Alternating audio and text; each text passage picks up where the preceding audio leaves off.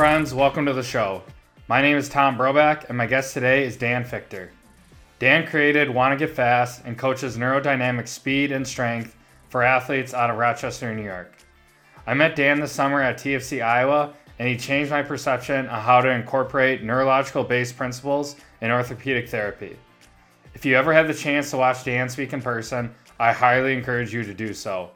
Thanks for listening to the podcast, and make sure you share this episode with a friend or colleague who is interested in neurology.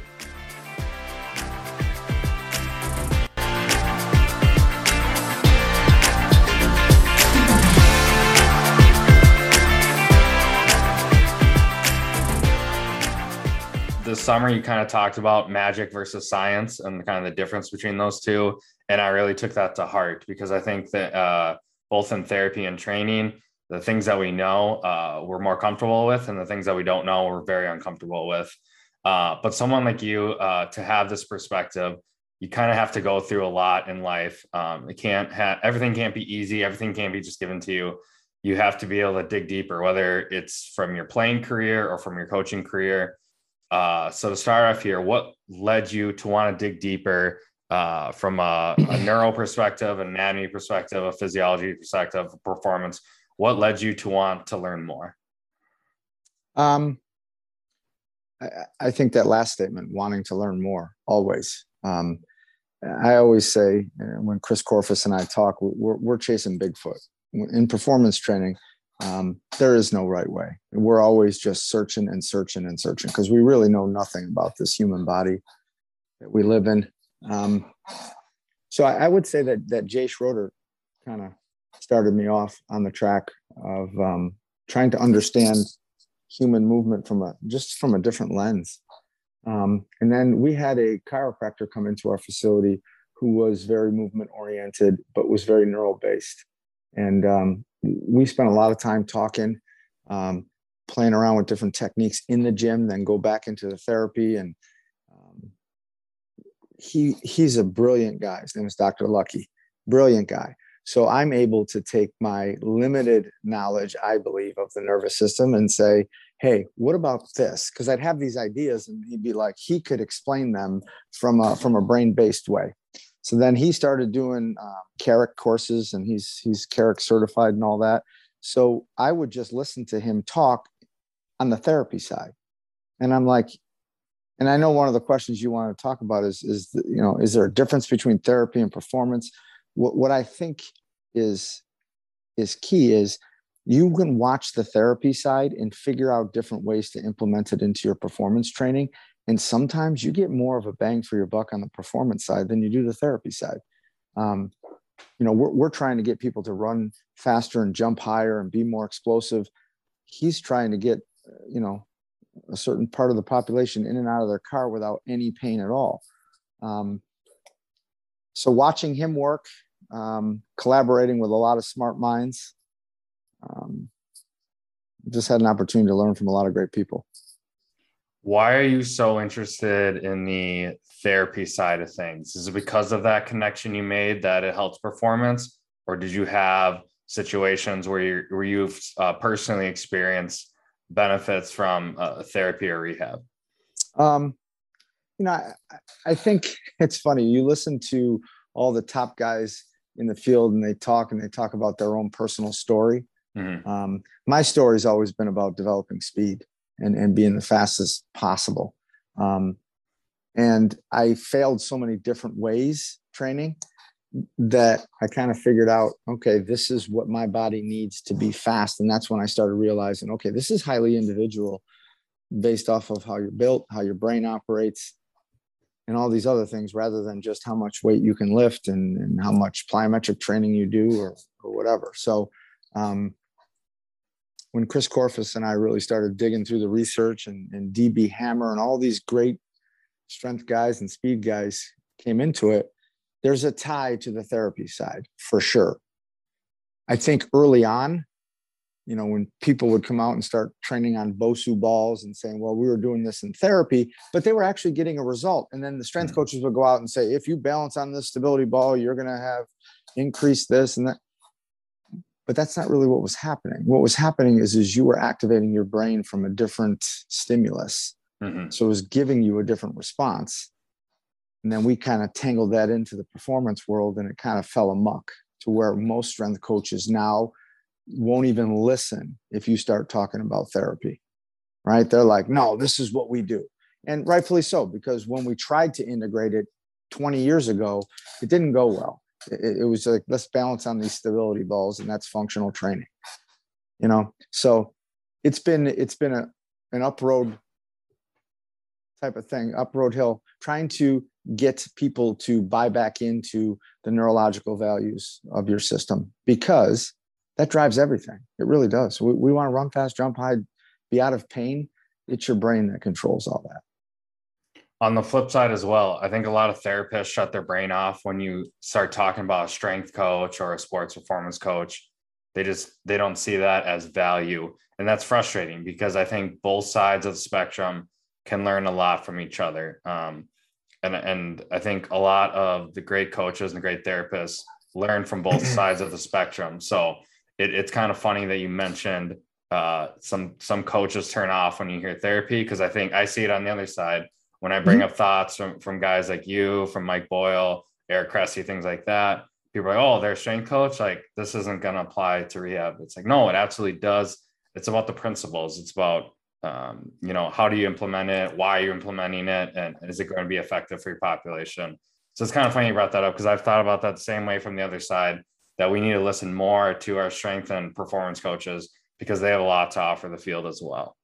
Absolutely. And when I talk to therapists, and I've done clinics for therapists, and there's some real pompous people that will say, well, what's your degree and what therapy, and I'm like, listen, just listen to what I say. You go test it yourself, and then you tell me. I'm not interested in you telling me I'm smart or I've learned something that you haven't learned. That doesn't bother me. What I want is people to understand that this human body and the brain is so much more fascinating than we give it credit for. It's incredible. Like some of the things that I've seen, and I go back to, do you remember the machine called the ARP at all? Have you heard that? No, I've never used that. Okay, so I used to have one. Jay Schroeder. Jay Schroeder is the one that brought that to fame. Him and Dennis Thompson, and they own ARP, the company. So I would watch some of the things that this ARP machine through electric stimulation could do to the body, far away from where you said you had pain. And I always said to myself, I wish I could just do that with my hands, or telling them to do a certain thing, and then that pain would go away. Mm-hmm. So kind of like when I first started using them, I'm like, geez, this is incredible. There has to be a different way, because if I'm treating an area, like let's say I have an ankle sprain, I could be treating my right shoulder on the ARP for my ankle pain. And people will be, there's no way. I go, okay, well, tell me why the pain is gone in your right ankle right now, and the electrodes are nowhere near your ankle. Mm-hmm. And they'd be like, well, the stimulation is so hard up in your shoulder that you can't focus on the pain in your ankle. I'm like, okay. So I'd turn it down, and I'd go, okay, now what's the pain like in your ankle? Oh, it's way better. Okay. So when people see things like that and hear things like that, most people, like you just alluded to, shut off, and they go, no, I don't have the answer for that, so it doesn't exist. I was like, wow, this is crazy. What's the potential of this? What could we really start to learn? And then you start going down the rabbit hole in neurology. And as you know, as you start going down this rabbit hole, it's nuts. It's crazy. It blows my mind, because most therapists and maybe some coaches to some extent, they would rather do something they know that isn't optimal or doesn't work, rather than try something new that they like don't know what the result is. So 100%. with the ARP machine, it's like, we don't know why it's working, or if it works, or if it works for everybody. But so many people are just kind of stuck in this, well, we know this doesn't work, but we're going to try it because people are more familiar with it. And that's really frustrating, because that's not how we would learn, how we dive forward. Another thing that you said this summer, and I'm going to keep referencing a lot of your talk from TFC Iowa, is with corrective exercises, is we treat what we see or what we think we see. And with the nervous system, what you see is not always is what's present. And I think that's a hard concept for people to understand, that what you see might not be what's actually going on in the human body. Yeah. So my presentation in Texas, when I go speak, is going to be when the foot hits the ground, stuff happens, man. Everything happens. Right. So Sean Sherman was the guy who would say, when your foot hits the ground, you've got the ground hitting back. You've got every joint in your body going to deform in some way as force is coming in. So how does your brain perceive that? And we're just looking at the foot hitting the ground. Oof. There's a lot more going on than we think we see. Yeah, for sure. For sure. Could you argue then, I might take this to the extreme, but like, I only care people are strong when they're standing or walking or moving. I don't care if you're strong laying down on your side or on your back. So a lot of my exercise prescription is in standing or on one foot or on 2 feet or moving around. Is that fair to say that the better exercises are the one when your feet are on the ground, because that's when we want things to change? Yeah, I would even add to that once you begin to formulate a gait pattern, your brain goes through a different process. Okay. So it's going to either invite what you were doing from a therapeutical sense, or it's going to not like it, right? So you can do a therapy on the table and everything presents itself the way, wow, that's great. Then you get up and your foot hits the ground. The gait pattern begins, the corpus callosum starts bouncing back and forth, and we're starting to integrate movement, and it goes haywire again because there's a perceived threat by the brain. So yeah, I believe therapy ultimately, and even performance training, has to go from lying down to standing up and upright moving and addressing our postural needs. In a kind of a similar progression, I usually start people for balance training. I start in single leg stance, but at some point I care about their balance when they're moving, because that's when they need their balance and they need to be able to operate in space. Would you argue as well that balance is better trained or assessed in that dynamic movement pattern rather than stationary on one leg? Absolutely. And then the surface undulating has to change, right? So we're not always going to be. Can you explain that? Yeah, we're not always going to be walking on a perfectly straight and even and keeled ground unless we're running track and the track is perfect, right? We're walking on grass, we're walking on gravel, we're walking on mud, we're walking in a bunch of different things. So why don't we address that when we're performance training, or because that tactile sensation from your foot sets the tone for your posture, right? I always tell people our bodies are 5 times the base of our support, 5 times as long. So standing up is a freaking miracle.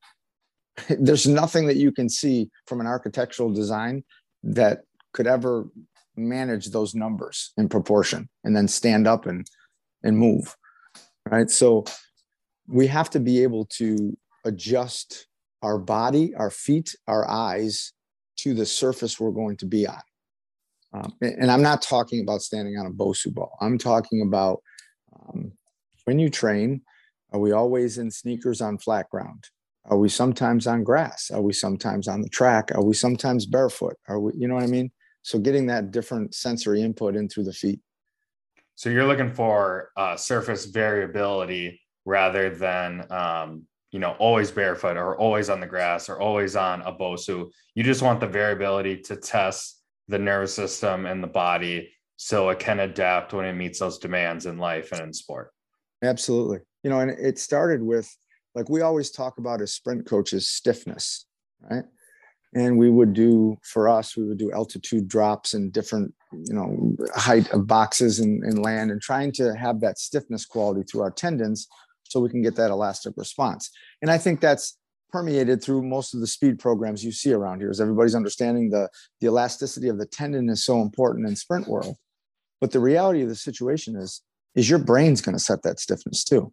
So you have to address that. Well, how does that work? Well, if I put, and you'll see this on my Instagram, if you put different mats on the ground, just like rubberized mats that are in any weight room, and you put them in random order, and you're running over the top of them, and you have a heel striker that you're working with as a runner, and they run across those mats where some of them, they're stepping down, some of them, they're half on it, some of it, their heels on it, some of it's their ball, their foot's on the ground. you watch the stiffness of the foot. It's incredible. They have no stiffness, but the brain gives them that stiffness because it doesn't know where the next step's coming from or where the ground is. So it's stiff. That's what we're trying to create when we run. So if you start to work that into your concepts of training, now you're getting a reflexive component of that training through your brain.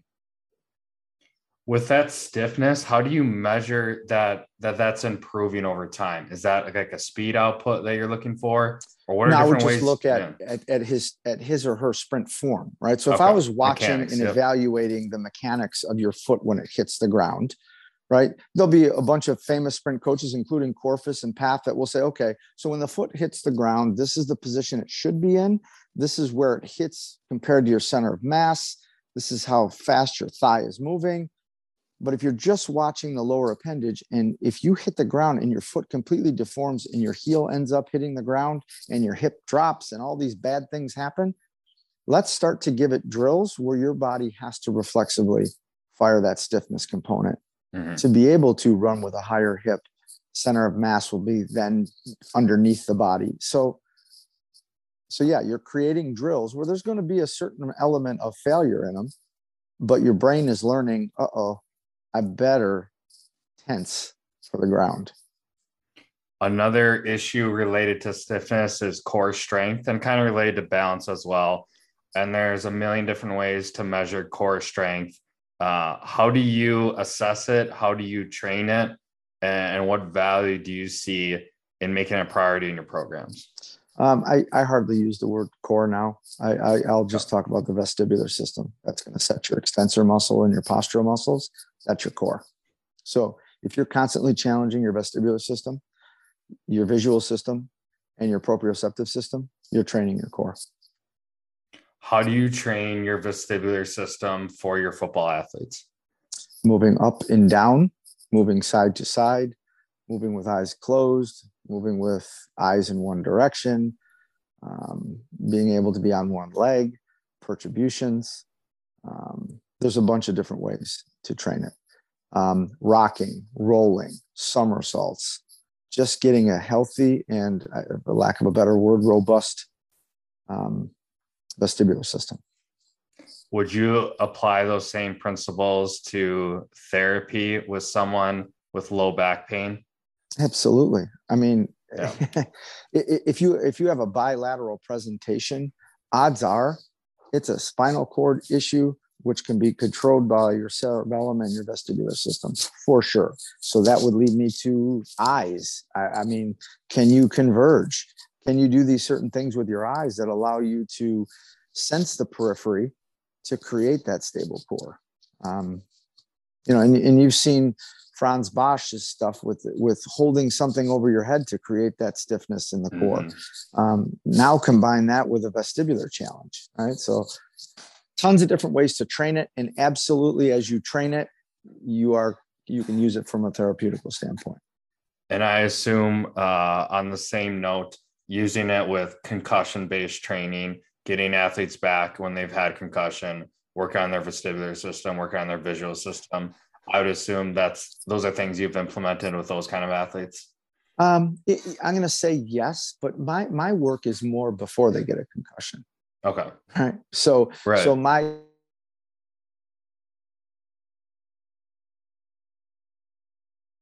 have less concussions, because once you get a concussion, to come in and talk a little about neurology and what your brain went through and the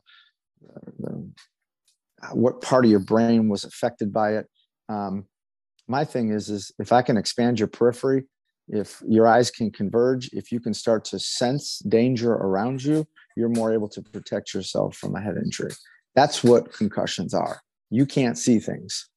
If you can see them, you don't get concussed. Absolutely. Going back to speed, if I talk to 100 different speed coaches, I'd probably get 100 different answers. What is your main priority with speed training for your athletes?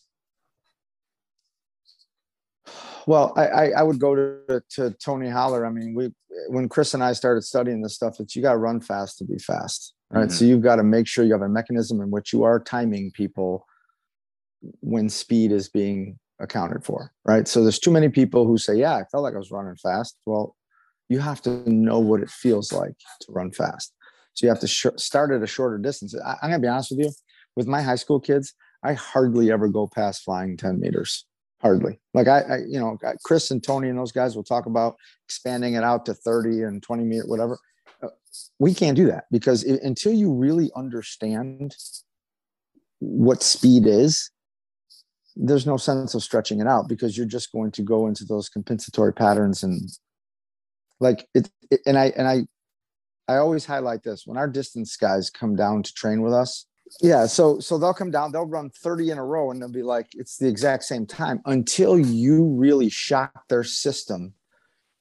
Fatigue doesn't play a role. It's understanding what it feels like to run fast. And young kids too, they'll come down, they'll run the exact same time. All of a sudden, I'll call it, it's a speed breakthrough. They get one. Now they understand that speed. So now we're challenging that aspect.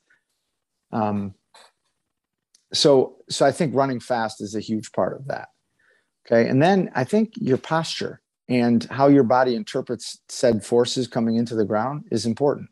So if you're not prepared to run fast from a standpoint of threats that the brain perceives, joint actions are going to express themselves the only way they know how, and that's to protect you, right? So we have to make sure from a force absorption standpoint in every joint that we're safe to move about the cabin, right? So I think that's where square one and signal 6 and all these isometric exercises come into play. We're trying to make it safe for the brain to let it fly. So you think those types of interventions would have a higher influence on posture for running rather than most of the typical running drills you see coaches perform? Yeah. If we're ever doing anything sub-maximal, we're going to put our hands over our head, right? So if you see the normal warm-up, A skips, whatever stuff you're doing, if we're doing that sub-maximally, which all of it is, we're putting our hands over our head. I think, and I haven't heard Franz Bosch say this, but my theory is when your hands go over your head, you're tricking the brain into thinking you're running full speed, right? So now all those co-contractions of the spine are going to happen. So your lower half goes, uh-oh, I must be going fast. Prepare for it. Here we go. Why do you think that happens in the brain? Why? Because when those co-contractions happen, there's a potential of a threat coming in and you have to be prepared to move. Why do you think the hands over the head kind of simulate that max speed? Is there a reason for that? Yeah, because most sprinters, when they're in a perfect upright stance running, there is a huge amount of co-contractions going through the spine, right? Okay. So if I'm just here nice and relaxed and my hands go up, I'm forcing that co-contraction. Gotcha. I don't need the speed to do that. Does that make sense? That does to me. Yeah. I've never thought of it that way, but I definitely want to start implementing that more and see what happens because, and it forces, I would assume it forces that stiffness because you're changing your arm position. And that is, an ultimate goal with running faster is working on that tendon stiffness on foot strike.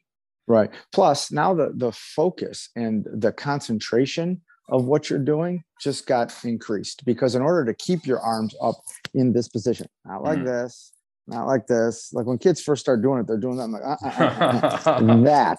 Right. Right. And now they got to focus on it. That intent focus really, I mean, if you look at Sean Sherman stuff, the intention matters. It matters.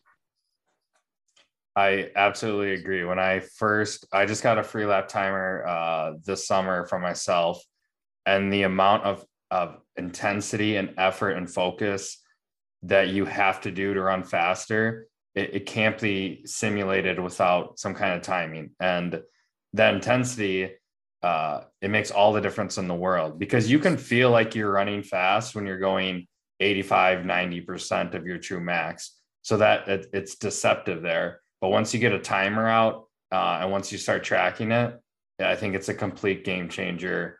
But there's still resistance from coaches out there who don't time their athletes, who don't kind of rank, record, publish, who don't get them up to max speed. Why do you think that resistance is still out there?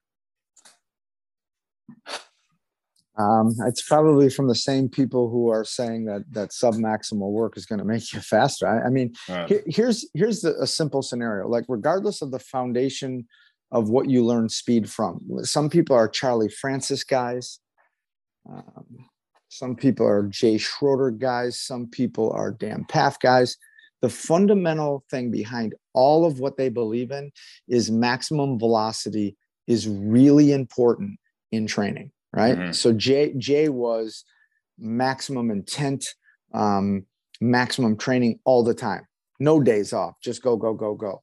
Charlie Francis was, and I kind of like the way he explains it, 75% and below is okay. 75 to 85% is where you get hurt. Mm-hmm. 90 and over, that's where good things happen. So you rather stay out of this area in the middle, because if you're in it, you're going to get hurt. And to be honest with you, if you don't have a timing system, how in the hell you know you're in that system? Right. Right. So when we started timing people, it had to be 25 years ago. Me and Corfus trying to start timing stuff.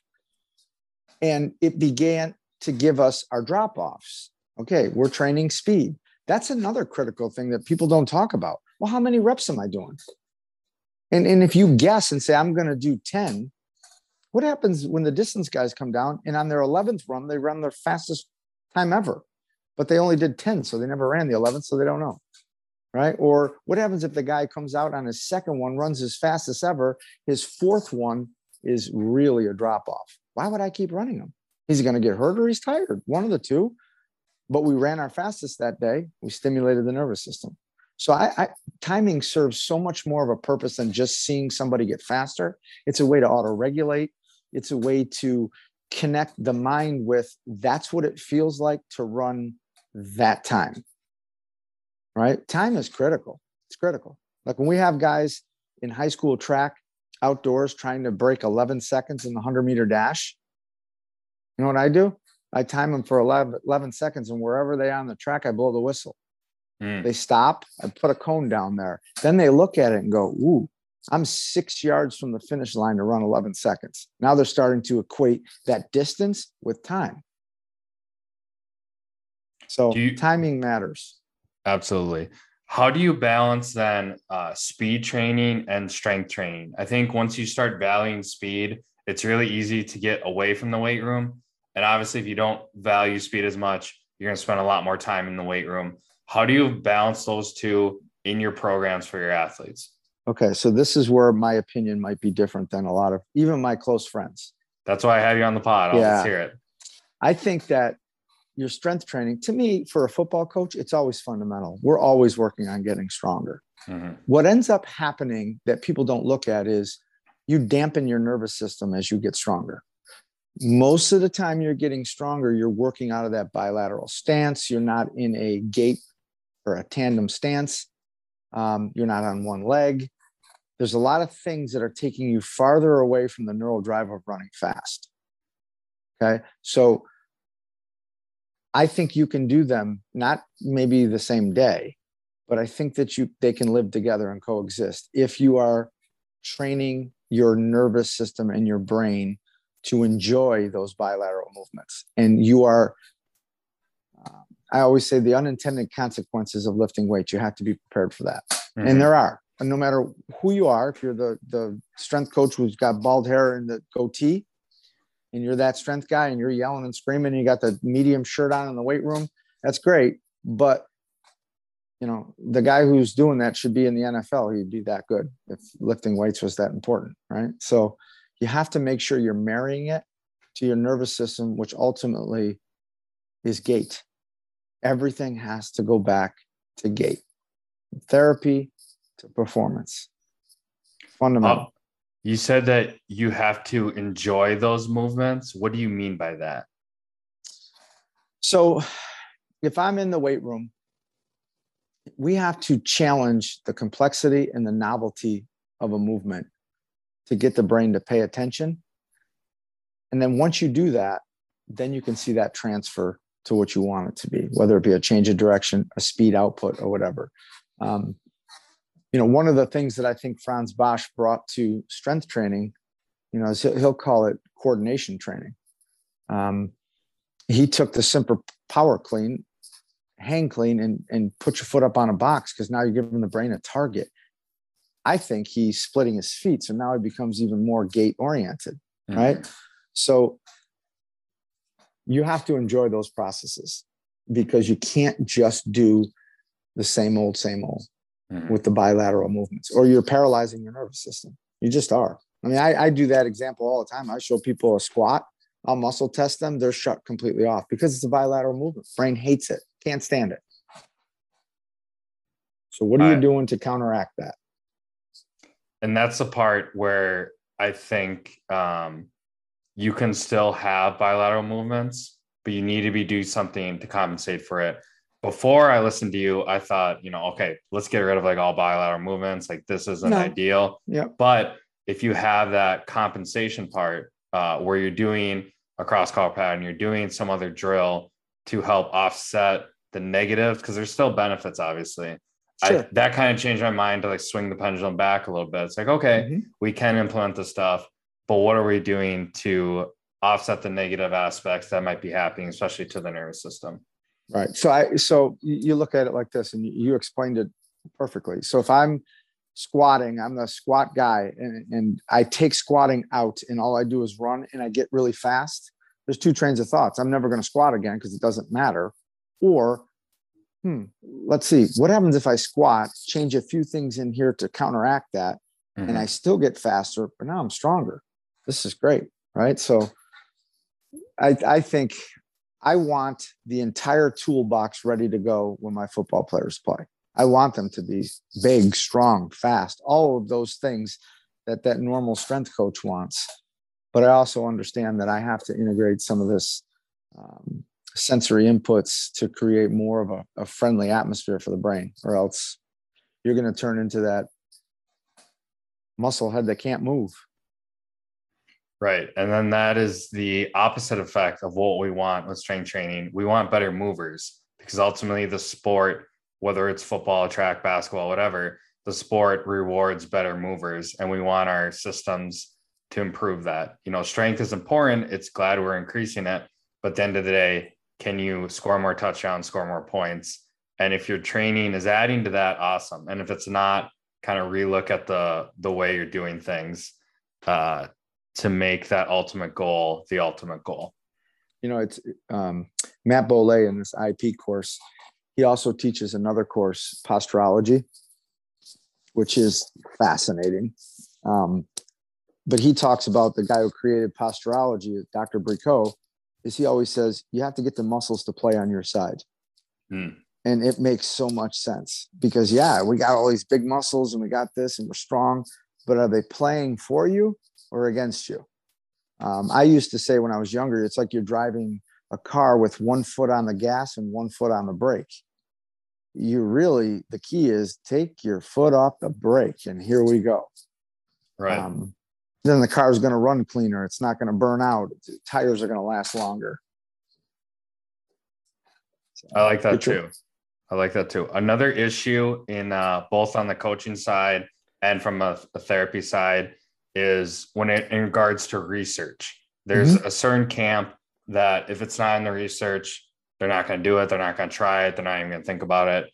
There's also another camp that they probably don't look at the research enough. And it's like, oh, this one thing worked for me this one time, but that doesn't mean it's going to work for everybody. What are your feelings about incorporating research into what you do? I always love to read research, but I always like to talk about that research with really smart people in my field, because then, so you have the research labs in the rats where they are just all research driven. Right. And they can't get out of it to make anything performance. Then they knock on the guys who go and try something that might be half of what the research said it was. And they're like, well, you can't do that. So a lot of the neurologists around will look at what I do and go, well, how do you know that's going to work? I'm like, well, I test it and retest it. I mean, why wouldn't I? If it doesn't, then I'm going on to a different system. And it's okay if it doesn't work. It doesn't hurt my feelings. I just know I didn't get it right. I'm going to try again. If I'm not hurting anybody, what's this? I can do my own research, right? So you have to be able to marry these two together. But you miss a lot if you're just following the research. And then Mm-hmm. you're also going to miss a lot if you're just randomly doing things. Mm-hmm. You have to develop this perfect marriage. Like one of those guys, I don't know if you ever read any of Keith Barr stuff. I've seen some of the stuff. I haven't dove in as much, but I've definitely heard the name. Yeah, jump into some of his tendon research. It's fascinating. Now he's coming into the performance world telling people, okay, 30 seconds worth of isometrics is helping for this tendon strength. And I'm going, oh, Jay Schroeder's isometric. Now you're starting to marry these practical applications to the research, and it's pretty cool. And that's where you really go, oh, wow, this is awesome. So I think there's a big difference between knowing the research and then picking it apart versus not knowing it and picking it apart. I think you want to be in that first camp where you're so well informed, you understand the limitations rather than just having this mindset that research is always limited and I'm going to have this negative viewpoint about it. And it sounds like from your experiences and the relationships you made, you have really dove into what people are studying, what they have found, and you've tweaked it to the system that you've developed to help people get stronger and run faster. Yeah, I'm a mutt. I've learned from so many different people. And when somebody says to me, what's the one thing that I go, I can't tell you. I've learned from so many different people. Like if you think about Douglas Heel, who came up with Be Activated, right? And RPR is a spinoff off of Douglas Heel's stuff. And it's fantastic. And when I saw it, I called Chris called Cal and JL, and I'm like, this is awesome. But it's not the end all be all. It's a part of what makes one system work. Mm-hmm. So then you go on to something else. You got this reciprocal inhibition in muscles that, holy cow, the things that it does. And then, but those people speaking on that subject, that's their end all be all. I'm not like that. I'm like, RPR is great. Reciprocal inhibition is great. Good sided stuff is great. This is great. I'm going to merge it all into, I don't know what I'm doing when you come see me. You're going to tell me what I'm doing based off of your presentation, because I'm going to treat the systems, not the symptoms.